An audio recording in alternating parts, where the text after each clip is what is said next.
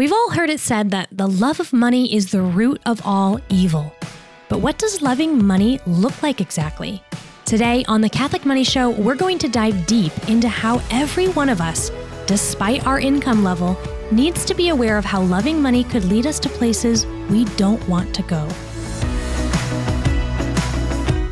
I don't know about you, John, or those who might be listening, but the caricature that I'm tempted to think of when I hear the love of money is the root of all evil is some plot straight out of a movie, a book, or, splattered on the news, the millionaire or the billionaire. It starts with the money and then it's power.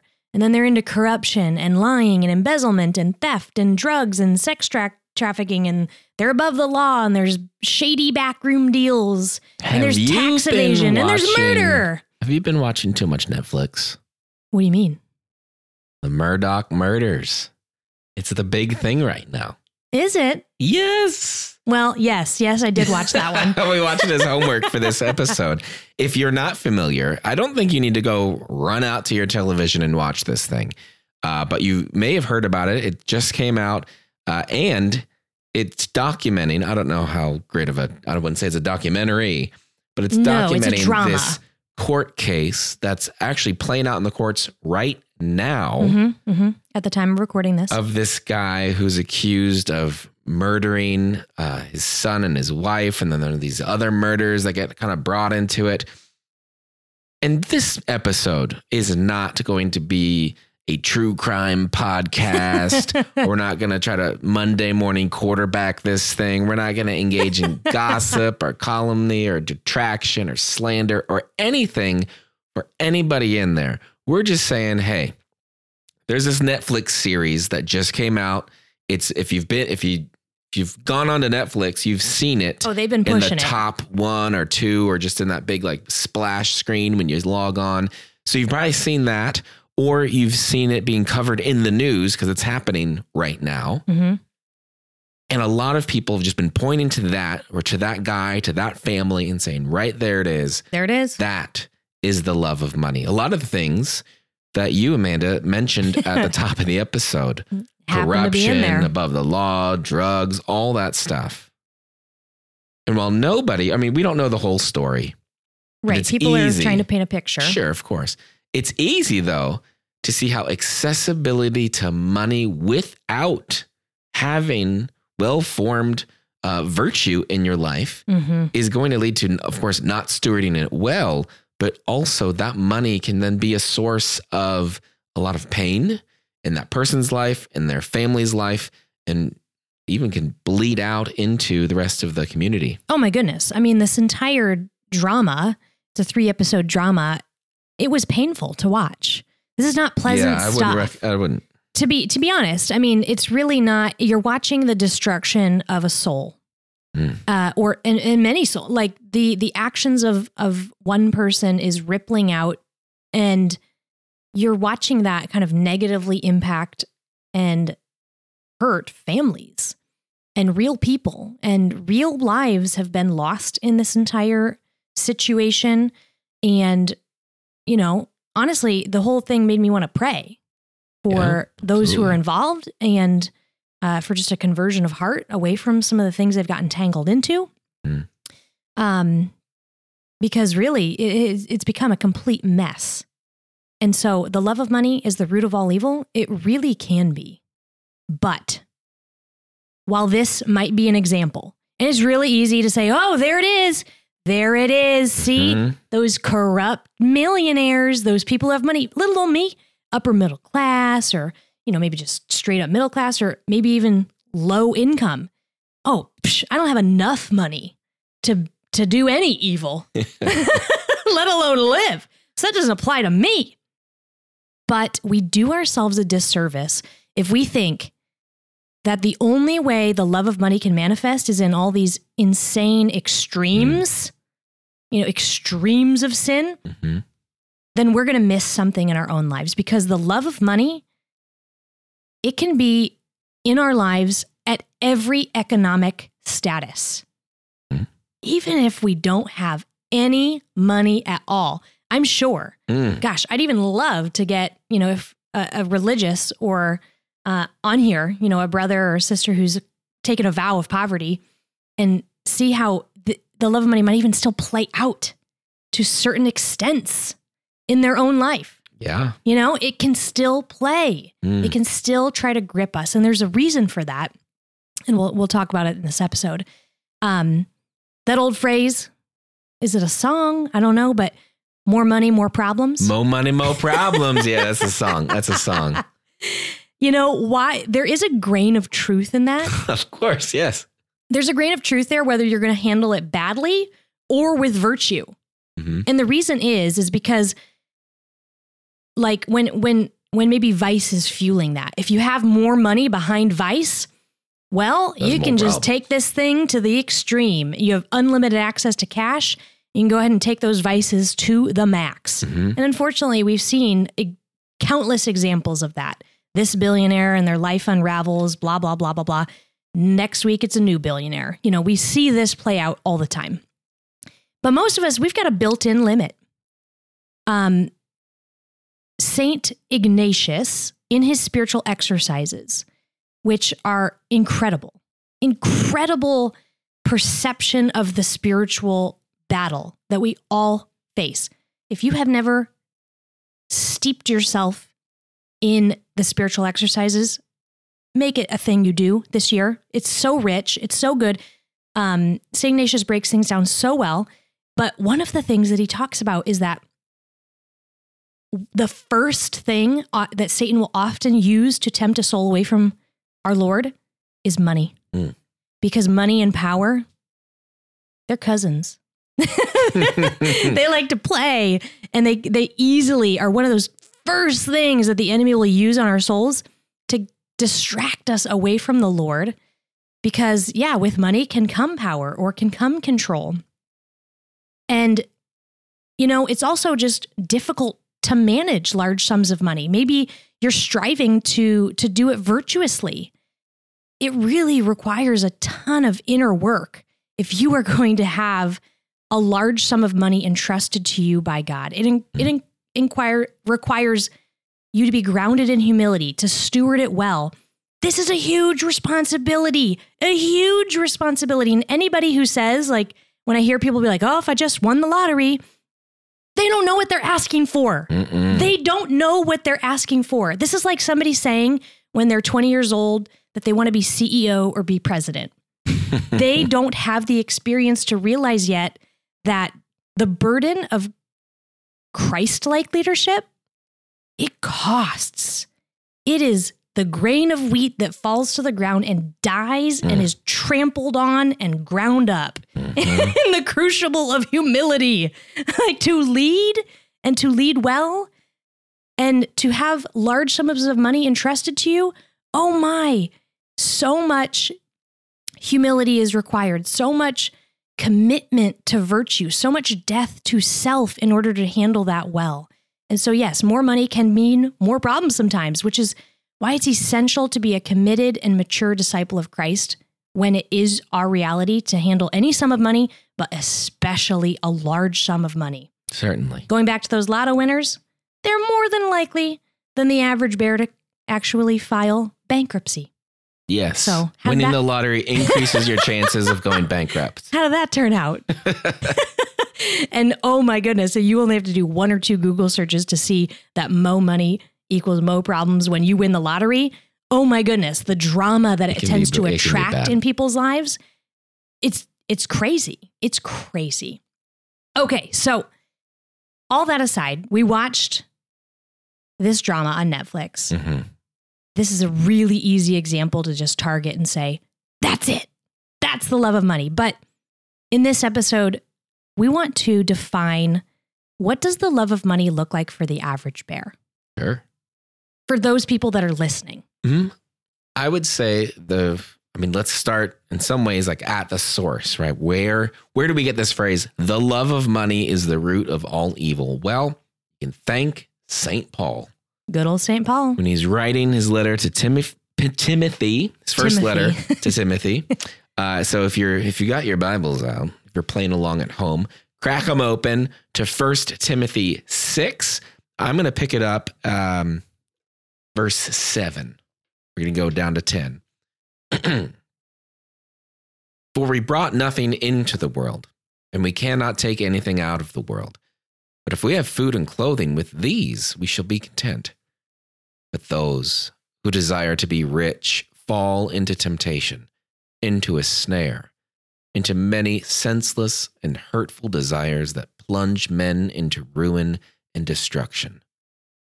For the love of money is the root of all evils. It is through this craving that some have wandered away from the faith and have pierced their hearts with many pangs. Oof. Oof. Holy, Paul. That says it. That's tough. That cuts right to it. Now, It's not. let's add one more scripture verse, and then we'll kind of talk about both of them. Let's do it. Okay. This one is from Mark chapter 4, verse 18 and 19. This is the parable of the sower and the seeds. So there's when Christ is explaining what's going on there. Yeah. Like, why aren't some people responding to this and others are? Well, the sower threw the seed out, and then various things are preventing that seed from taking root. In verse 18 and 19, he says this, and others are the ones sown among thorns. They are those who hear the word, but the cares of the world and the delight in riches and the desire for other things enter in and choke the word, and it proves unfruitful. That's a rebuke if I've ever heard one. It's just, but it's also so convicting. Yeah, I'd say, especially that one that one, it feels more sad. More like I'm watching that happen. I'm seeing that happen, right? I'm seeing the thorns grow up in that person's life and choke it out. I mean, we've been walking with Christ for 20 years. Yeah. We've seen this. We've watched it happen to friends. Unfortunately. And I'll be honest, there's been seasons in our own walk where I didn't know it was happening. It was getting prickly. I didn't know, but I wasn't being fruitful. And then through prayer, I was able to discern, like, why aren't there any good fruits? Or like, why am I not, creating disciples? Like, what's going on? And it was clear that just the cares of the world or a delight in riches, or just trying to get more, was really what my drive was. So anyway, don't want to talk about these too much, but let's unpack both of these. Yeah. So if we look at the bit of 1 Timothy there, again, Paul is not saying money is evil, being rich is a sin. Actually, later on, he goes in and says, this is in 17, he says, as for the rich of the world, charge them not to be haughty, nor to set their hopes on uncertain riches, but on God who richly furnishes us with everything to enjoy. They are to do good, to be rich in good deeds, liberal and generous, thus laying up for themselves a good foundation for the future, that they may take hold of the life which is life indeed. He doesn't say, as for the rich in the world, charge them to give it all away, charge them to flush it all down the toilet, charge them to light it all on fire. Nope. It's not what he asks them to do. He activates them. Exactly. He's like, okay, for the rich, they need to use it well. They need to use it for the kingdom. They need to, if you read any, they're not using it. He doesn't say any about using it for yourself. It's all for the good of others. And when we think about being rich, if I won the lottery, if I was like on those in the TV movie where the rich uncle I never heard of died and gave me everything, that's usually out of then I could this, then I could that, then this suffering in my life would go away. And then after you're taken care of, you think about including other people. If there's any left over, of course, after, all the Corvettes and the TVs and the mansions. But so when he's talking about this, if we go back into that first passage, the around 10 or so, it's the craving. He says, the love of money is the root of all evils. It's through this craving that some have wandered away from the faith and pierced their hearts with many pangs. This craving, right? It's similar, that other verse in the Bible where it's, Christ did not see equality with God something to be grasped at. Mm-hmm. It's not something to go after. Wealth is not something to go after. I'd say even if your plan is to get rich so I can give a bunch of it away. Yes. You have to want it rightly. I don't even think that's why you should want it. I don't know if you should even, that's not the goal. If you end up being successful in business or whatever it is, you end up with a lot of wealth, you're called to handle that money. Yes. Then you've got a lot of responsibility. But I don't know if that should be the goal. That shouldn't be, okay, we're going to make $1 million a year. Maybe by what you do, you end up doing that, but I don't think it's the goal. I think that's going to get your heart with many pangs. Yeah. Well, Paul says, like, ultimately, just keep your eye on the prize. Keep everything needs to be seen through a heavenly perspective. That's that activation of the wealthy. They're always looking towards what is to come, and they're using and handling their money, never forgetting that reality. And you're right. In verse 9 of 1 Timothy 6, but those who desire to be rich fall into temptation. And this is not something that was, I don't know how to describe it other than like we now own a business and we run a business. And I never ran into people that just flat out would say stuff like, I want to be rich, until we got into entrepreneurial circles. Sure, and it really jarred me. Is that the right word? Yeah. Oh, absolutely. okay, good. I oftentimes misuse words and phrases. It was, I just hadn't, that's not how I'm used to hearing people talk. It's almost like it's like, but there's what maybe I might end up kind of whispering to myself on the outside is being blatantly declared on the outside. They're saying the quiet part loud, right? Yeah. I want to be rich. With it. I want to be rich. Goal in my life is I want to be rich. The goal is 7 figures a year. 10 figures a year. Right? That's 8 figures a year. Sorry. I mean, 10, why not 10, right? Why not 11? However much that money that is. Right. But that is like a defining quality of like them waking up every morning. Like we've had some like business mentors who we've since parted ways with. Stuff, yeah. Who got up and did morning money math meditations, dreaming and scheming about their 10 or their 8-figure a year rich life that they were trying to create. Not for the reasons that Paul suggests, but because they were so in love with the idea and the desire to basically just live a life of luxury. I mean, if you watch that other Netflix drama, The Tinder Swindler, what's that? The other one, girl. Anna Delvey or whoever. Yeah. I forget that one.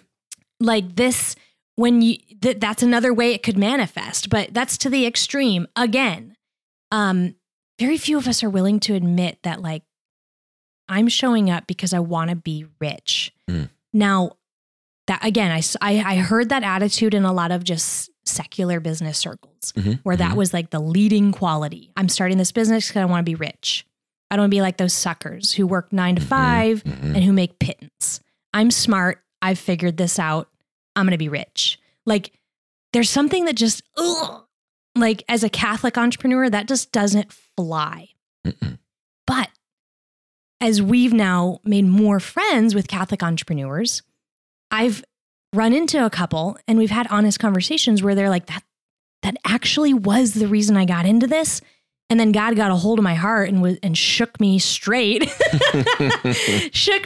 and was like, this is all a lure. This is all lies. This is just empty. You could just do this of earning more and wanting more for the rest of your life and never be happy. And they were so thankful for that grace to wake up to that and to not just be desiring to be rich.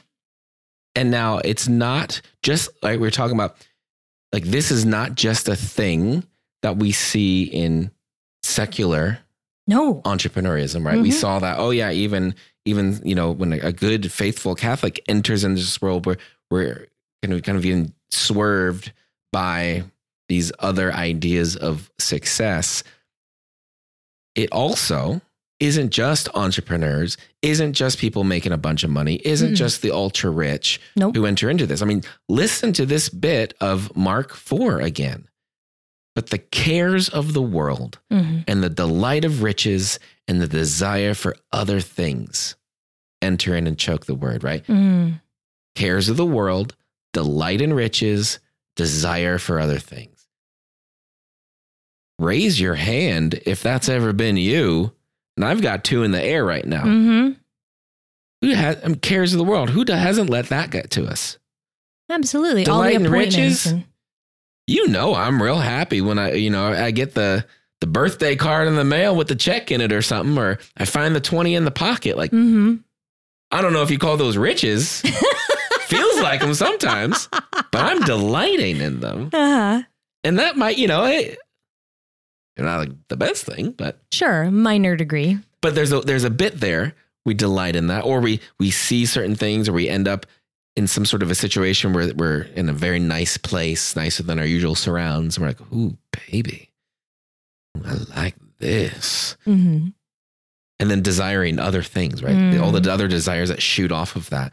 I want to look at that because I think this is maybe our way in, or where we can find some of the meat on these bones of what are these other things? What is this desire of riches? What is this temptation into many senseless and hurtful desires that plunge men into ruin and destruction? Yeah, what are these things that could choke the word? Everyone. From $1 billion a year, richest person on the planet, to unemployed, no income. Yeah. I don't have money. Yep. What can that look like? Let's do it. So as we were talking about this, it was almost like we wanted to in order to make it more concrete, insert a different word other than the love of money, because that can seem so broad and general. And we found ourselves thinking that, yes, there are other words that you can kind of put in there to help get some meat on them bones, if you will. Because really it's what money is making possible. That is that snare, or like what chokes you. I love money because it gets me. Exactly. And you could insert the love of power, the love of control, the love of comfort, the love of entertainment, the love of laziness. These could be the love of pleasure, the love of just, pleasure, the love of taste. These could be calling you out. Yep. But so you could almost exchange the love of money with the things that maybe wind up in your confessions. Or should. If we actually looked at ourselves the way we might. And money is making these oftentimes possible for us in our life. And there's usually some sort of financial transaction engaged in those things. Now, again, I don't want anybody to mishear me. We're about to go down a list of very concrete ways this could show up. This is not a time to fall into scrupulosity. This is not a time to freak out and think that all money is bad and evil and you need to get rid of it. Sometimes you need more money. Yes. Sometimes you need more money to provide for yourself, or maybe you have a family. And we have other podcasts where we have talked about pursuing maximum fruitfulness in the vocation that God has you in being free so that you can give a generous yes to Him. Do not mishear us. That's not what we're talking about here. But I could see how somebody could be tempted to think that and to want to tune this entire conversation out. But so while we can want more, that's not the same thing as desiring to be rich. We can want more, and maybe we do want to be rich so that we can do more. Maybe we have some huge dreams that the Lord has entrusted to us. We're not, maybe the money's not kind of coming to us, but it's going to these missions and ministries and things we want to do. We have to want it for the right reasons. And I'd say with those things, you want the reasons. Yes. You want the missions to happen. You want this thing to get built, whatever it is. You want the ends and a lot of money coming through happens to be the means that'll make those things happen. Right. And the ends don't justify the means. Nope. So the means have to be moral and ethical, as does the end. And so often we can get twisted in the process there. Right. And so again, don't mishear us. Some of you absolutely need a raise. Yep. Some of you need more money so that you can say yes to what God's calling you to. Do not think that is what we're talking about here. This is the love of money, not money or more money. Yes, and the love of money is not dependent upon your income. It's also not dependent upon the gap or lack thereof between your income and your needs. Even if you've got a gap and you legitimately need more, we can still fall into love of money. Right. You have to want to kind of close the gap, in the right way. You want to feed your family. You want to go to this, send them to the school, whatever it is. Yep. So yes, don't put on your hair shirt and start hitting yourself with scrupulosity, but also don't just brush it off and say that's somebody else. Mm-hmm. Yeah. We're going to go right down the middle in true humility and justice, knowing, what's our due, where are we, what's really true as we go through this. Yeah. I think I heard it recently. It was like somebody asked one of the saints, I want to say St. Ignatius, like, what is the supreme virtue? And he said, humility. And the second is humility. And the third is humility. And that really is, oh gosh, for certain temperaments, man, we think we've got it buttoned up. We think we've got this down. We're contemplative. We're reflective. We're in tune with ourselves. Do not be, I'm a melancholic choleric. The ability for me to deceive myself is so high. So just always be careful. There are some temperaments that are more naturally humble, and God bless you. And you sanguines and you phlegmatics. Okay, let's talk about some of these possible ways that we might consider how the love of money might be affecting us. This first one might seem a little silly, but being obsessed with getting rich. We just talked about that. We talked about that, but if it's like, I gotta get rich, I want just focused on all the material things. Right. We've talked that one to death, though. Yeah, we beat it with that. But it sounds silly. Of so many movies. It's like you might have the love of money if you really want to have a lot of money. But it's true. Like we can fall into those things. Just be aware with it. What's another way? You're discontent with what you have. Even though, there's something there. If you're discontent in your present moment, you're going to be discontent a year from now. You're going to be discontent. You're going to be discontent 5 years from now. You're going to be discontent with every raise. Discontentment does not have to depend on your financial reality. That's a spiritual issue. Just this habitual discontentment. You can be at peace even though you're in a financially tough spot. You can be grateful even though right now maybe you're in a season where it's not enough. Discontentment, though, is something that should be eradicated from our spirits. Yeah, there was this guy was asking, he's trying to figure out what's going on with money. He asked all these really rich people, well, how much is enough? How much more money do you need to be happy? And one of them was very honest, and he said, just $1 more. Yeah, he's always going to be $1 away from being rich, from being happy. Right. All right. Another one would be you habitually live beyond your means, showing that you don't really like the reality of your life. And so you're going to use a credit card or debt to fuel a lifestyle you want, but don't have the means to afford. It's grasping at a life you can't afford. And I've heard someone describe this in some ways. You could look at it almost as lying.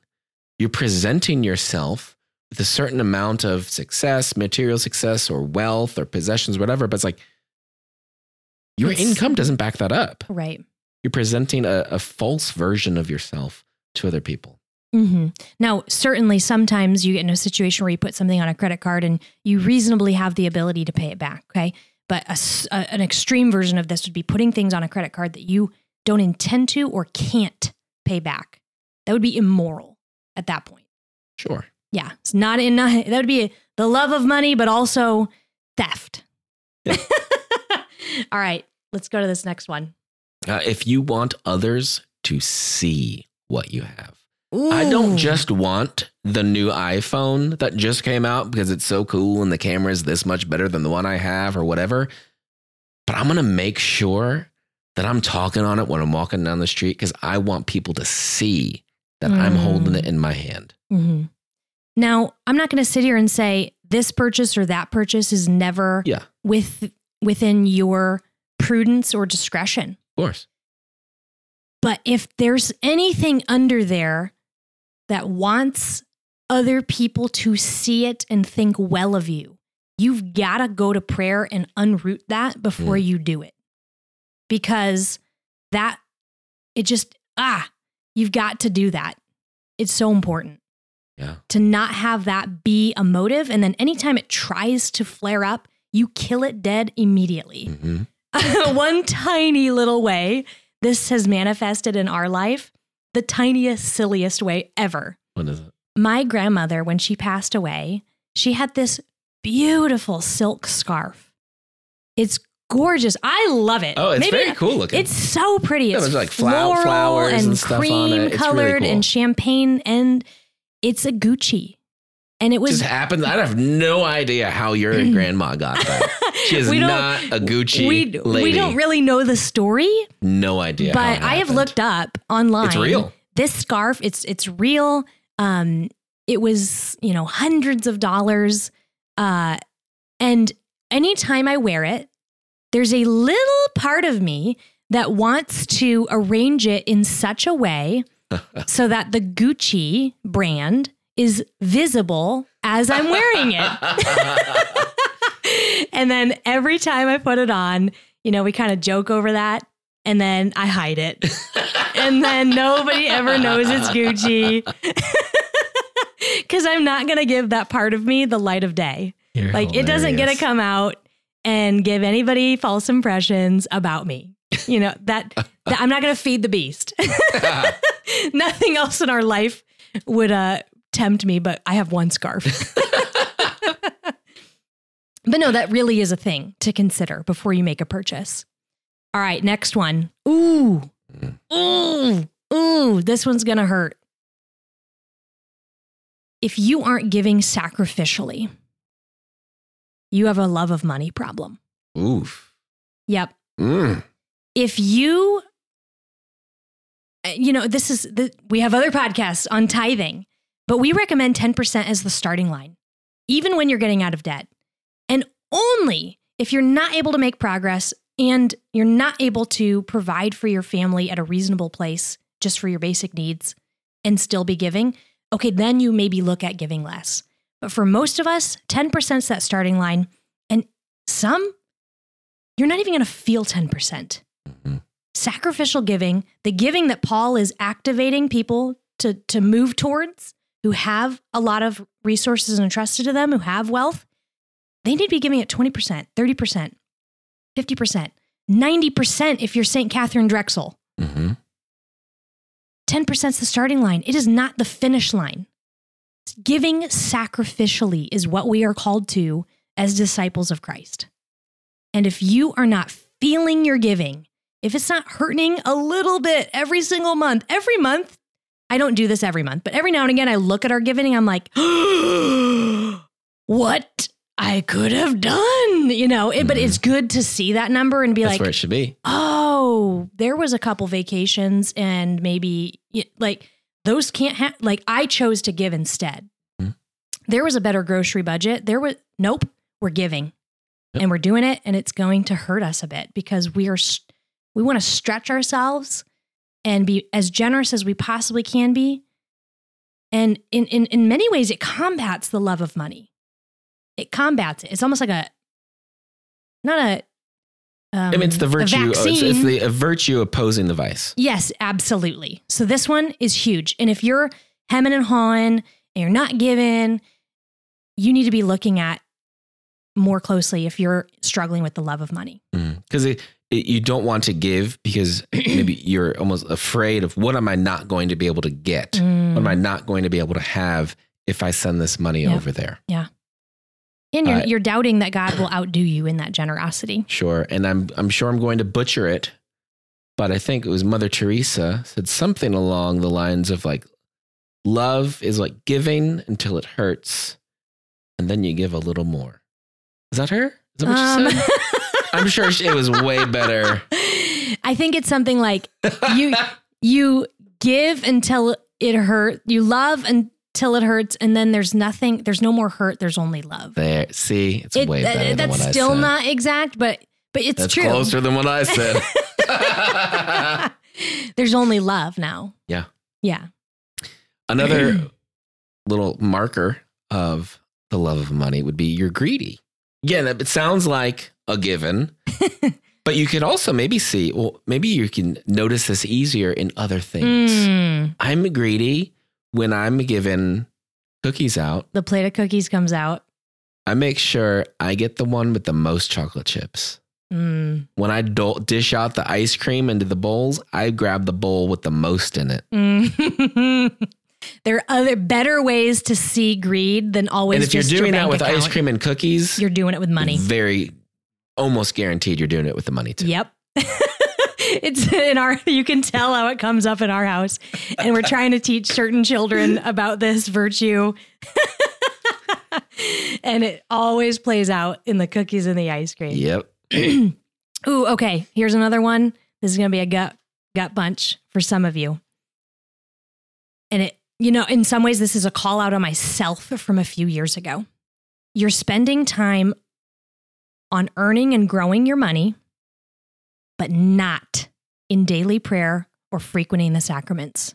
Which treasure are you working on? Ooh, it's an ouchy one, but this is as clear as day. I can ask myself now, like, did I spend the whole week, every day, trying to build our business and stabilize our income? And I didn't have a day where I went to the chapel, and we didn't go to daily mass when we said we were going to. And I virtually had no prayer life. I slipped a rosary in maybe once. Like, that is an imbalance. That is an imbalance. And just as a disciple, like daily prayer, as frequent as prudent, reception of the sacraments. Like, these things are our rocks, our big rocks in our life. And everything else needs to come around them, not the other way. I squeeze these in when my pursuits and my career allow. No. We plant these as the bedrock of our life. And then the other things, they just got to find time. And God will take care of us. This is a reality. And if we are flipped in this, it doesn't mean we need to be spending 40 hours in prayer. Nope.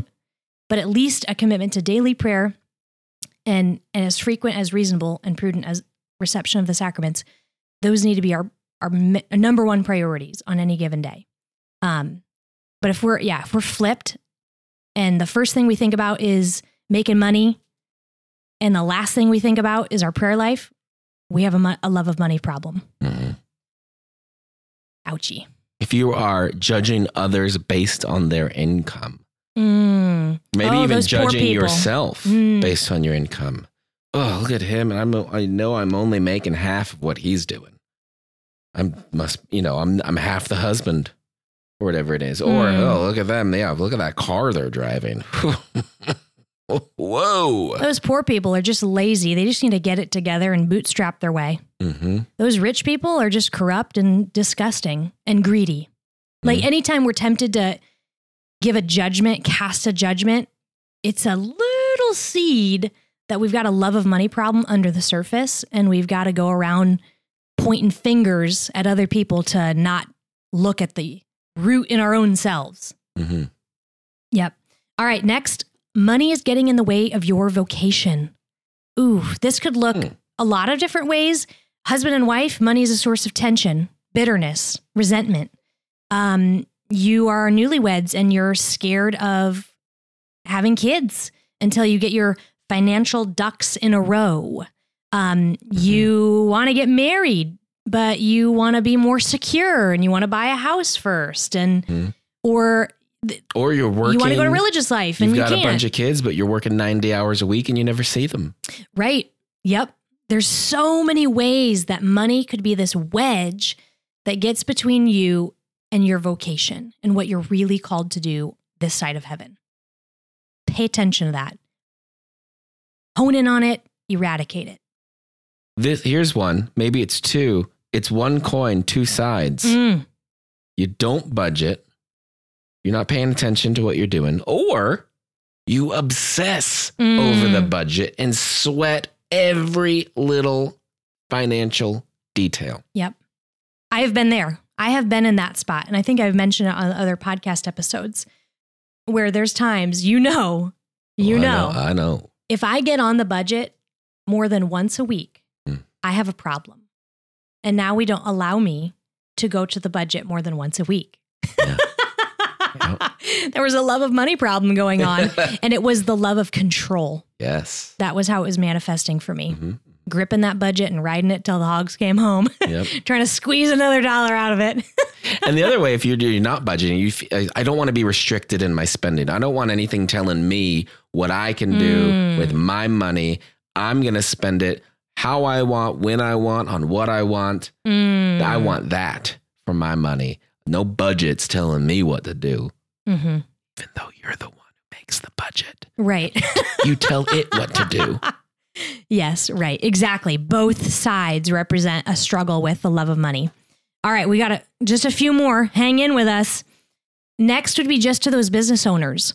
Gosh, I have watched myself and sometimes in certain seasons get a little bit entranced by some of the marketing. But now I can see it from a mile away, and I just want to warn any other new entrepreneurs to not get sucked into this. The obsession with building passive income, which leads you to feeling like you're smarter than other people. And now, I don't know how to describe it exactly, but you got all the pats on the back. You've figured it out. You only work 4 hours a week and you make $1 million. And now you're going to go ahead and use envy-based marketing to make everybody else feel like a pile of crap. So they buy your program and now they get to go ahead and do the same thing and they get to unlock the 3 secrets.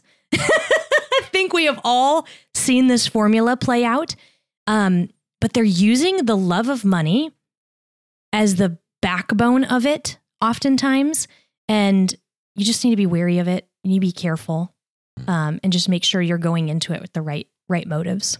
Yeah, in the same way that nacho cheese Doritos have been engineered to have more taste than is appropriate in one bite of food and make you desire to eat another chip, a lot of advertising out there is similarly designed to take advantage of certain, either it's systems in our brain and our thinking, or little bits of our concupiscence to pull at us to trigger this love of money, this desire for wealth and riches, to get us to go take action, give them the money that they're looking for. Absolutely. And we need to be careful about that. Similarly, if you're falling into comparison, into competition, if, okay, then he just got a new car. All right, we're going down to the lot. We got to upgrade. I saw this person on Instagram twirl around in this dress from blah, blah, blah company. Well, even though we can't really afford it and my husband is adamant that I don't spend money on clothes right now, I'm buying it anyway. I need this. Yeah. Like those are examples where you're putting comparison and competition as the driver of that next purchase. Yep. All right. Next one, neglecting your vocation or committing sin to obtain money. And when I thought of this one, it was the blowing off Sunday Mass to work. Girl, I got a story here. Okay. Tell me. Grandpa Bailey. You know, it's a good one. It's going to be a good one. He would tell me this story when we were driving around town. It's this lady he knew from the parish. And she worked cleaning hotel rooms. And they were talking about work or something. I don't know. And it came up that she was looking to work at a different hotel to earn more money, move up in her career. And she got this job offer from Holiday Inn that would pay her a bunch more money than she was currently making. But she had to work on Sunday. And she didn't take the job. She told my grandfather, Holiday Inn is not going to save my soul. Woo! There's a woman with her head screwed on. There it is. Now, maybe she could have negotiated for, and been able to go to mass and then still. Or just, hey, I'm working all these other days for you. I don't work this day. Sunday. Yeah, okay. Holiday Inn isn't going to save your soul. She was clear on her convictions, but bingo. Yeah, sometimes our work will put us into conundrums, and they are our paycheck, but absolutely not. I'm not like, if your work is asking you to miss Sunday mass or to do anything that would cause you to mortal sin, like immediate go stop. Against your morals. Yes. No, we're done here. You stand up for what it is that you need to do. You'll come in late. You leave early. They let you take a long break. You need to stand up for that and to fight for that and to not let a paycheck get in the way of that. Absolutely. All right.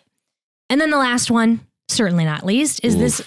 Oh my gosh, I hate this phrase. This might turn into its own podcast. Time is money. Time is money. Haven't we all heard the phrase, time is money? BS. Time is money. Because if money is the metric of time, if I'm not earning money at every second, I'm a failure.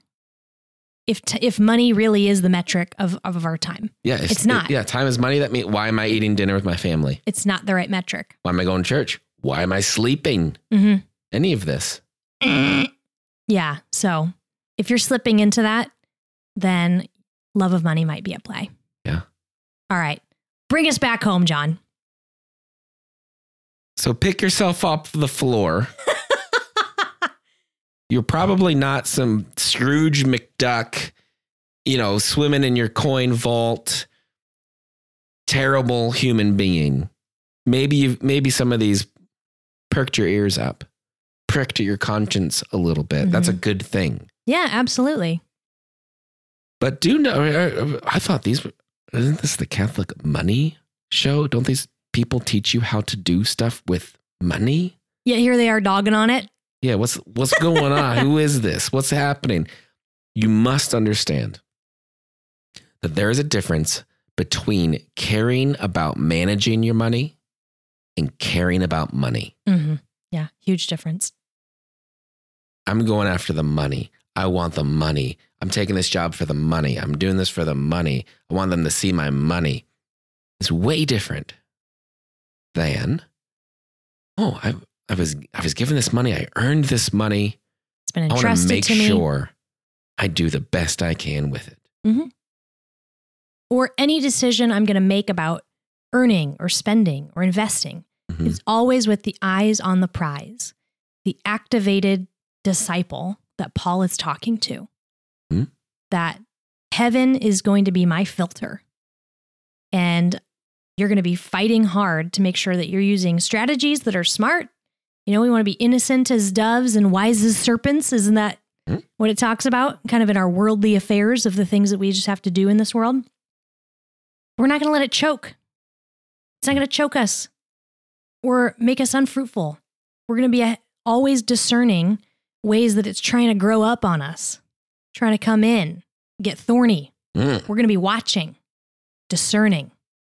And that's what we want to leave you with at the end of this episode, is our financial examination of conscience. If you haven't had enough, we're going to give it to you some more. We get a few more blows across the cheek.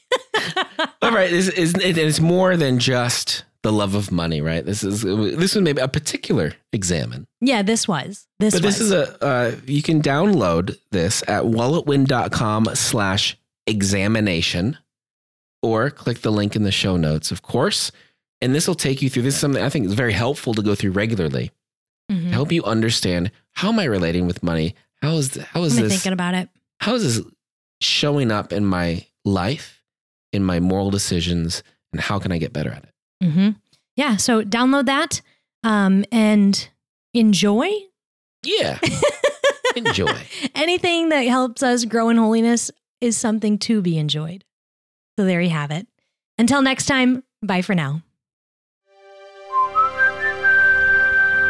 This podcast is part of the Spoke Street Network.